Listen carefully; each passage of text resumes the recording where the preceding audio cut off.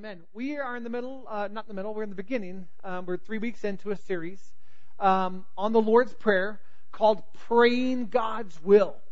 So every week we're tackling a line or two or a word or two of the Lord's Prayer. And we're calling this series Praying God's Will because that's what that prayer is all about. It's about praying selfless prayers that perfectly align with the will of God. God's perfect will. That will includes that we come to the Lord knowing that He is good and knowing that He is holy. That prayer includes coming in humility and asking God to meet the need that we have for this day. That prayer includes honoring God, proclaiming that we want His name to be holy. So, last time I preached on Our Father. Today, I'm preaching on Who is in Heaven. I was really ambitious early in the week, and I thought, I'm going to cover Who is in Heaven, and hallowed be Your name. That's not going to happen. I seriously doubt that's going to happen, and I think I'm going to have to cut out parts of Who is in Heaven. So, in doing this, I think every time we do this, we're going to read the Lord's Prayer together.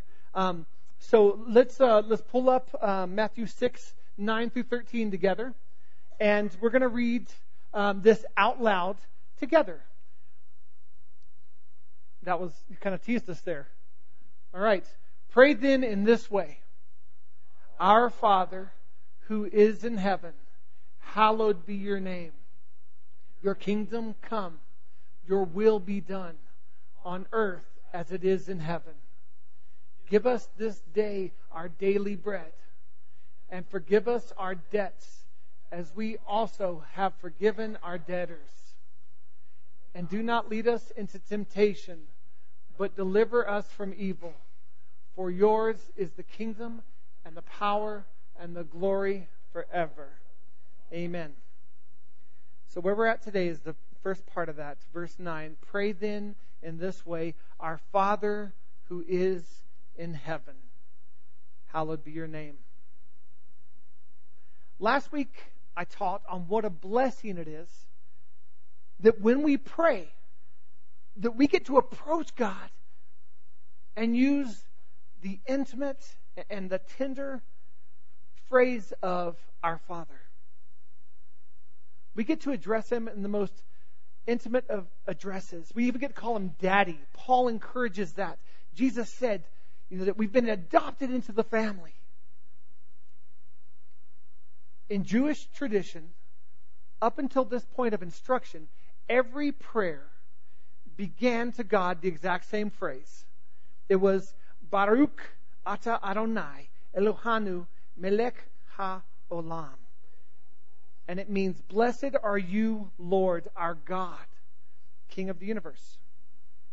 I made the comment last week that it's honoring and it's powerful, but it wasn't intimate. Last week, I told you that it is right that we pray to God as our Father.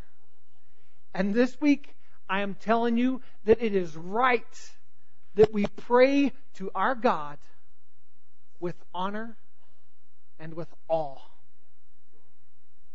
I'm not standing here contradicting myself. It's right that we do it both ways. Now, I love intimacy. I'm a relational dude. If you know me at all, you know that.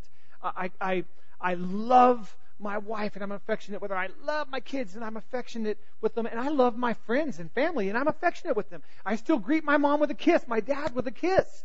I love my friends I don't greet with a kiss.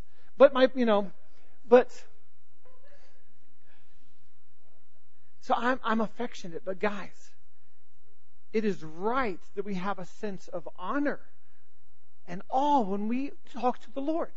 Now, knowing that I'm an affectionate guy, I'm not rendering any sort of judgment, but when we pray to the Lord, in being vulnerable and intimate before Him and calling Him Daddy or Papa or whatever it is, it's so important that with that affection that we still have honor.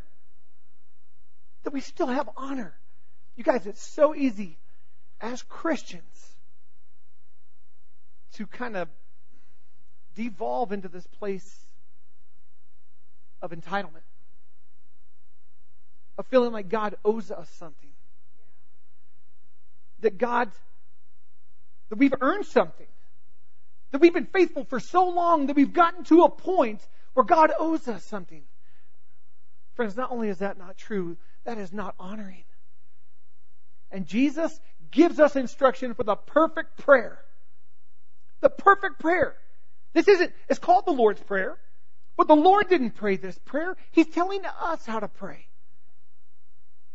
And He gives us this incredible right and privilege to say, Our Father. But then He reminds us, who is in heaven. Our Father, who is in heaven. You guys, the fact that our Father is in heaven, in a seat of ruling and reigning and power, should give us a sense of awe. Should give us a sense of awareness of who our God is. Reverence. God is indeed our Father, and we should take comfort in that. God is our Father. But He is God, and He sits in heaven. And we should be aware of that as well. You guys, we should never thoughtlessly or carelessly rush into the presence of God. Which is an interesting thing, because we have access to God at all times. But we should never do it thoughtlessly. We should never do it carelessly. What do I mean? Always remember who our God is and honor Him as such. Always. When praying, we should give thought to who God is. You guys, in everything we do, God cares about the condition of our heart.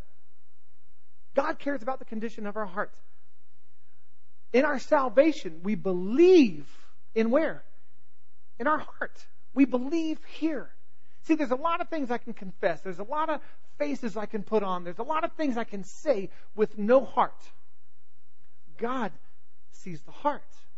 So when we come to Him, it's important that our heart is in the right place. Our Father, who is in heaven. You guys, Jesus is not just telling us where the Father lives. He's not just giving us reference to where He hangs out. Yeah, my Father, who lives on the east side of the river, over in Poughkeepsie or Sheboygan or one of those words, this sounds cool. That's where He lives, my dad. No. He's not telling us where the Father lives. These two words of in heaven at the beginning of the Lord's Prayer are not just to see the Lord's place. They're not just given to see God's place.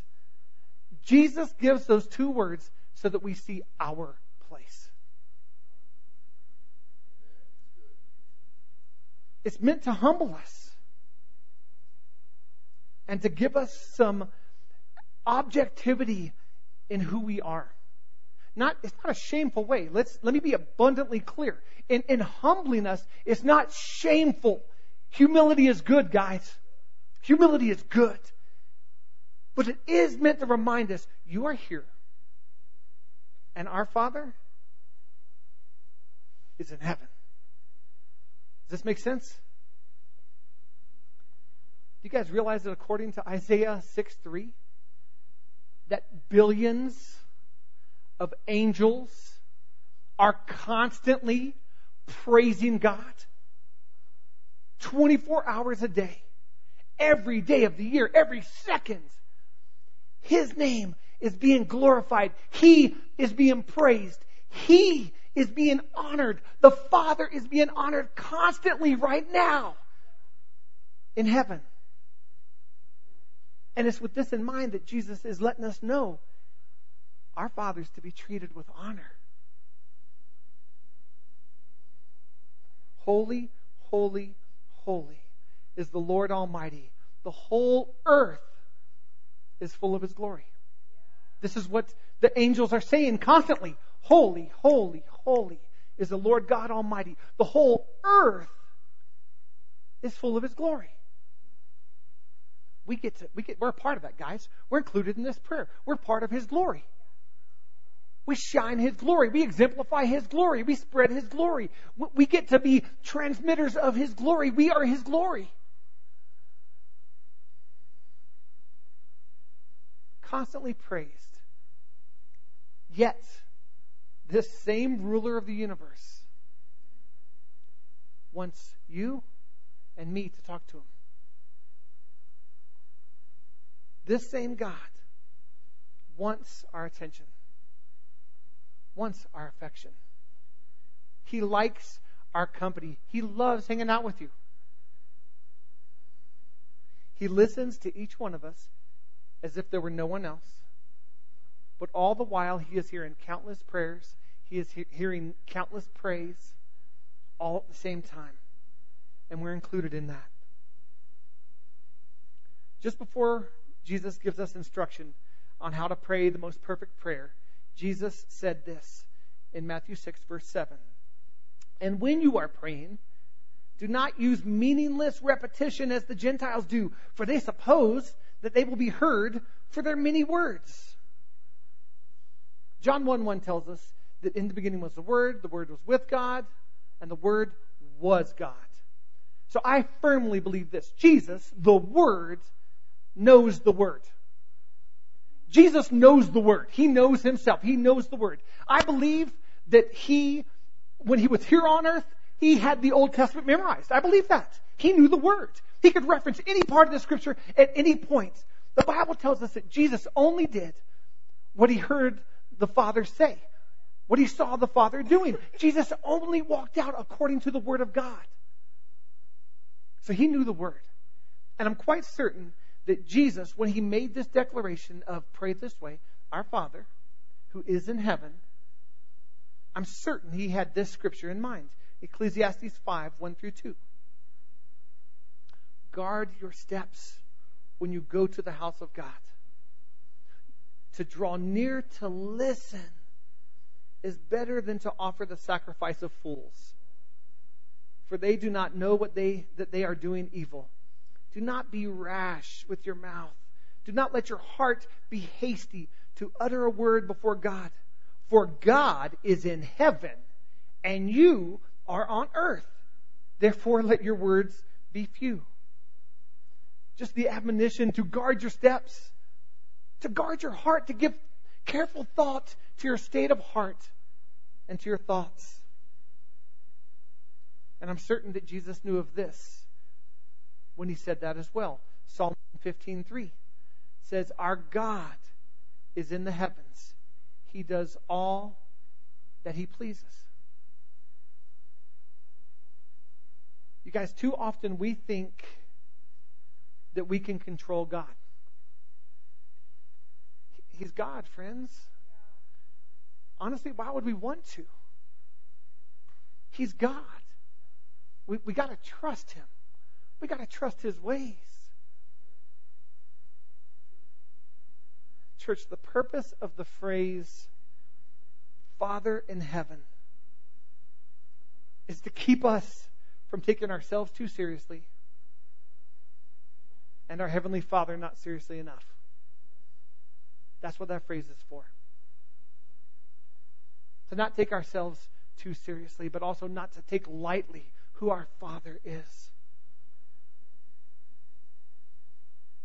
Jesus is the first to ever pray to the Father, calling Him Father. And He is the first to teach us that we can do the same.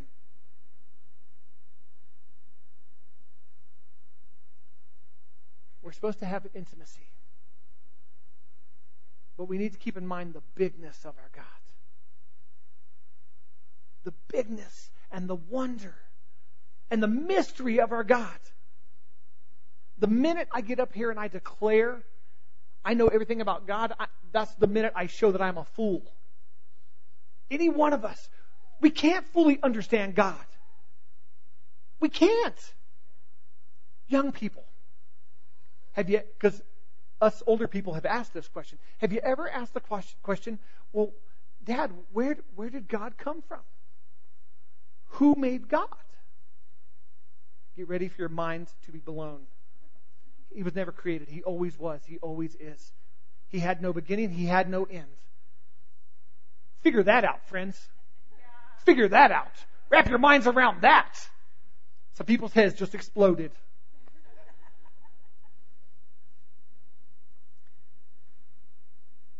We honor God with awe, and we love Him with intimacy. You know what's cool about this? There's a really neat correlation in this beginning of that prayer to our lives, to our marriages, to our relationships. We are to treat one another with love and affection. And we are to treat one another with honor and respect. I don't want to just be loved. That doesn't work for me. It doesn't. It's how God built me. I'm a man. I want to be loved, but I want to be honored as well. Women, you don't just want to be loved. You want to be honored too. You're a woman. That's how God built you.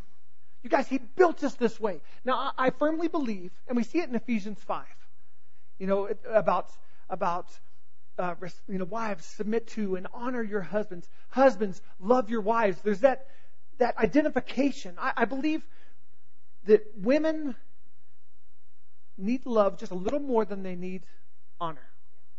And I believe men need honor just a little bit more than they need love.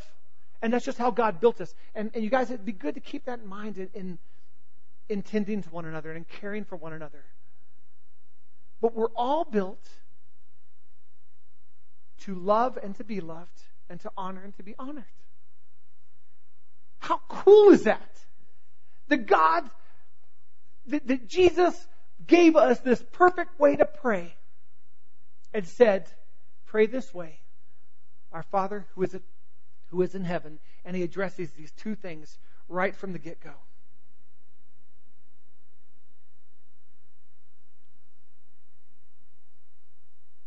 In any relationship, if there's not honor, we can overstep this line of overfamiliarity, of being over familiar. And that's a dangerous place to be with God, and it's a dangerous place to be with one another.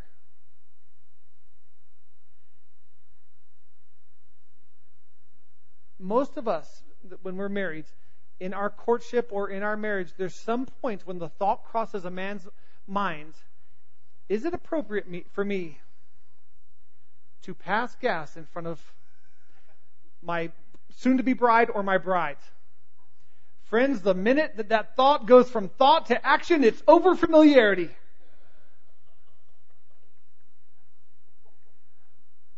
You guys, with our God, the minute that we lose focus of how deserving of honor He is, honor and respect that He deserves, you guys, that's overfamiliarity. It is possible that we get to a place that we think we know God so well that we believe that we have a claim on God. That we believe we have a claim on God. And it's easy to be to a place where we have the audacity to think or sometimes say to God, God, you owe me. You owe me. I've been faithful. Lord, I've been faithful. I've been faithful for all these years. Lord, I've served you with everything for all these years. All 3 of them. All 33 of them. The minute that we get to the place that we think we've got a claim on God and that He owes us something, friends, we better check ourselves, because in that place we are lacking honor, and in that place we are over-familiar. We are taking Him for granted. You guys, God is not indebted to us. In fact, He paid a debt we could never pay. Jesus Christ paid the debt we could never pay, but friends, we owed. Our sins owed the debt of death. And Jesus Christ paid for it. He owes us nothing, guys. You guys, we got to know that. And I'm constantly reminding myself of that. I am. I want to see this church wall to wall. I want to see it uncomfortably packed. I want to see us breaking out every chair we have. I want the doors open and chairs outside. I want us to build out a mezzanine and have seating up top. I want it.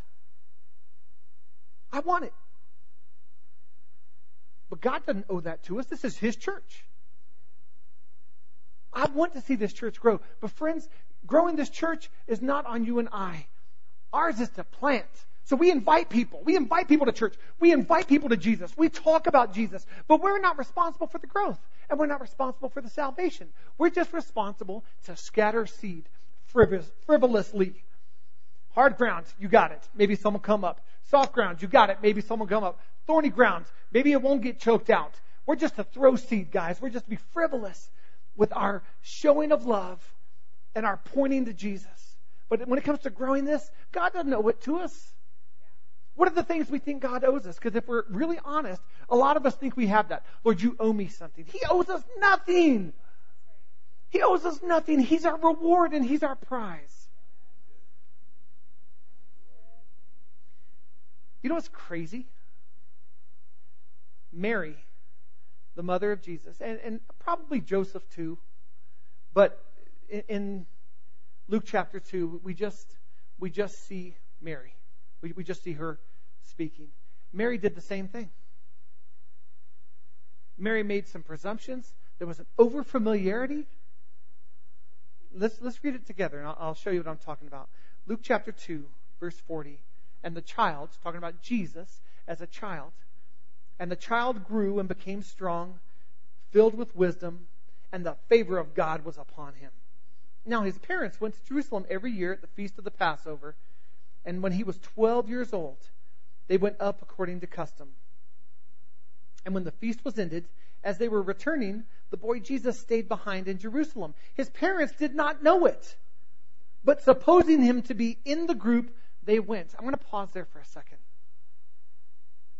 Friends, when we move on without Jesus, that's over-familiarity. When we don't have the sensitivity to know that the Lord's like, no, I'm still here. Don't move on. We're still here. In our worship, guys, that's why there's times our worship service goes longer. Because we want to be sensitive to the Lord and the presence of God and say, no, I'm still here. I haven't moved on. I'm still here. Please wait for me. And so we show Him honor and we wait for Him. We do the same thing in our lives, guys. We shouldn't move on to that next thing because we're antsy, because we've grown bored or we're tired. If God ain't moving, we ain't moving. His parents did not know it, but supposing him to be in the group, they went a day's journey. But then they began to search for him among their relatives and acquaintances. And when they did not find him, they returned to Jerusalem, searching for him. After 3 days, they found him in the temple. You know she wanted to whoop him. You know she's like, when I find Jesus, he's going to get a spanking. After 3 days, they found him in the temple, sitting among the teachers, listening to them and asking them questions. And all who heard him were amazed at his understanding and his answers. And when his parents saw him, they were astonished. And his mother said to him, Son, why have you treated us so? Behold, your father and I have been searching for you in great distress. And he said to his parents, Why were you looking for me? Did you not know that I must be in my Father's house? Mary asked him, Why have you treated us so? You put us in great distress. Why have you treated us so? You guys, I've asked that of the Lord before. Why are you treating me this way? Why are you treating me this way? Lord, don't you realize the great distress you're putting me in? You guys, with God, we can be vulnerable. But that doesn't mean we're right. You guys, we're entitled to feel a certain way, but that doesn't mean those feelings are right. You're entitled to your feelings. That doesn't mean they're right. We aren't dictated and driven by our feelings. But here's what's cool. We get to come to the Lord in relationship with every feeling, with every thought, with everything we have. And we get to walk out that journey with Him. He walks it out with us. But in that, guys, we still need to have honor. In that, guys, there still needs to be that sense of reverence. What happens in this setting where that we feel like God has treated us poorly? Usually a huge disappointment. Usually in that state, we're disappointed in God. It's easy to be there, guys. It's easy to be there. You know, I was talking with a buddy recently, and I said, if you would have asked me 6.5 years ago when we planted this church, how big will Impact Rock be in 6.5 years? My answer would be, 200-300. Getting ready to plant another Impact Rock somewhere. That's what I would have expected. So am I disappointed that we're not there? Yeah, a little bit. I am. I had, those were my hopes. So yeah, if I'm just being honest with you, yeah, I'm a little bit disappointed. But what do I do with that disappointment? I give it to God. I don't hold it against God. We're not supposed to hold it against God. You guys, there's times that God truly does withhold His face, hide His face, or withhold His voice from us. It happens. It happens. And when that happens, a lot of times we feel betrayed. That's a natural response. In my experience, most of the time that I can say the face of God has been withheld from me, or God's been silent, it's because He's told me to do something, and I moved on without Him, and He's like, I'm here, and you're there.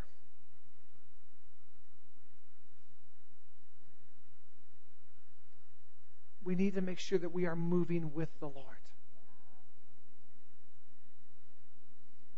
You guys, it's a natural feeling to feel angry at God if we feel like He's betrayed us. That's why it's important that when we pray, we give thought and we give heart to who our God is. Our Father, who is in heaven. He's loving, better than any of our earthly fathers, better than any earthly father that's ever walked this earth. So He's good and only good. He's affectionate, but He's in heaven. And we don't control Him. We yield to Him. We submit to Him. We submit to Him. Wives, submit to your husbands. You guys, this church is submitted to God. We gladly do what He wants. Why? Because we love Him and we trust Him. So of course we submit to Him. You guys, I have one last point on this theme of in heaven. And I just touched on it. Jesus calls out the fact that our Father is in heaven so that we might see the obvious contrast between our Father in heaven and our fathers here on earth. God the Father is in heaven. Our human fathers are on earth. So when we pray, we should remember that we're talking to our flawless Father. Our endlessly loving Father. We're talking to our perfect Father. Our human fathers, your human father has limited ability. He can't do everything. You're limited. Your father here on earth has limited authority. He can't control everything. Your human father has limited availability. He can't always be there. But our Father in heaven, unlimited ability, unlimited authority, unlimited availability. And here's the awesome news. This is incredible. Even though our Father is in heaven, He is also close at hand. The Bible describes Him as this. He's a very present help in times of trouble. He's present. He's a very present help. He is present. Our Father in heaven is also right there beside you through the most difficult of things you walk through. Very present. The Holy Spirit, split second of calling out to the Lord. He is there, and He makes His presence just manifest so that we're aware He is there. He's in heaven, but He's here. That's our God. We should be in awe of that God. What Jesus has done for us. At the beginning of the Lord's Prayer is to remind us that we have a Father in heaven, but that He's very different from our human father. He's 100% perfect. He's in heaven. We're on earth. It shows that He's bigger than us. It shows that He's bigger than us. He's bigger. The words in heaven are in no way intended to limit God to one area or to limit God to one sphere. God isn't limited to a place in heaven. Solomon said it best when he was dedicating the temple. In 1 Kings 8, he said, "The heavens, even the highest heaven, cannot contain you." He is here. So when we talk about the presence of God, He is here. Jesus isn't contradicting Himself either when He says, "Our Father who is in heaven." He's reminding us that He sits in a place of honor and that we're to approach Him as such. When we pray, we're to approach Him with honor. We're to approach Him with that sense of awe. Why is that important? Why is it important that we approach our Father both with the affection and that sense of awe? Because you guys, we run into some pretty big problems. We run into some pretty big obstacles. And if we don't have a sense of awe about who our Father is, then the obstacles seem big instead of our God seeming big. Lord, this isn't bigger than you. You're huge. You're mighty. This isn't bigger than you. Lord, this cancer isn't bigger than you. Lord, this eviction isn't bigger than you. Lord, this laying off isn't bigger than you. None of this is bigger than you, God. You are mighty and you are great and you are loving. You're not some obtuse ruler. You're affectionate. And I get to come to you with humility and affection. By inserting these two words, in heaven, Jesus reminds us of both the grace and the greatness. He reminds us of the love and the loftiness. He reminds us not only of the sweetness of God, but He reminds us of His sovereignty. Let's pray.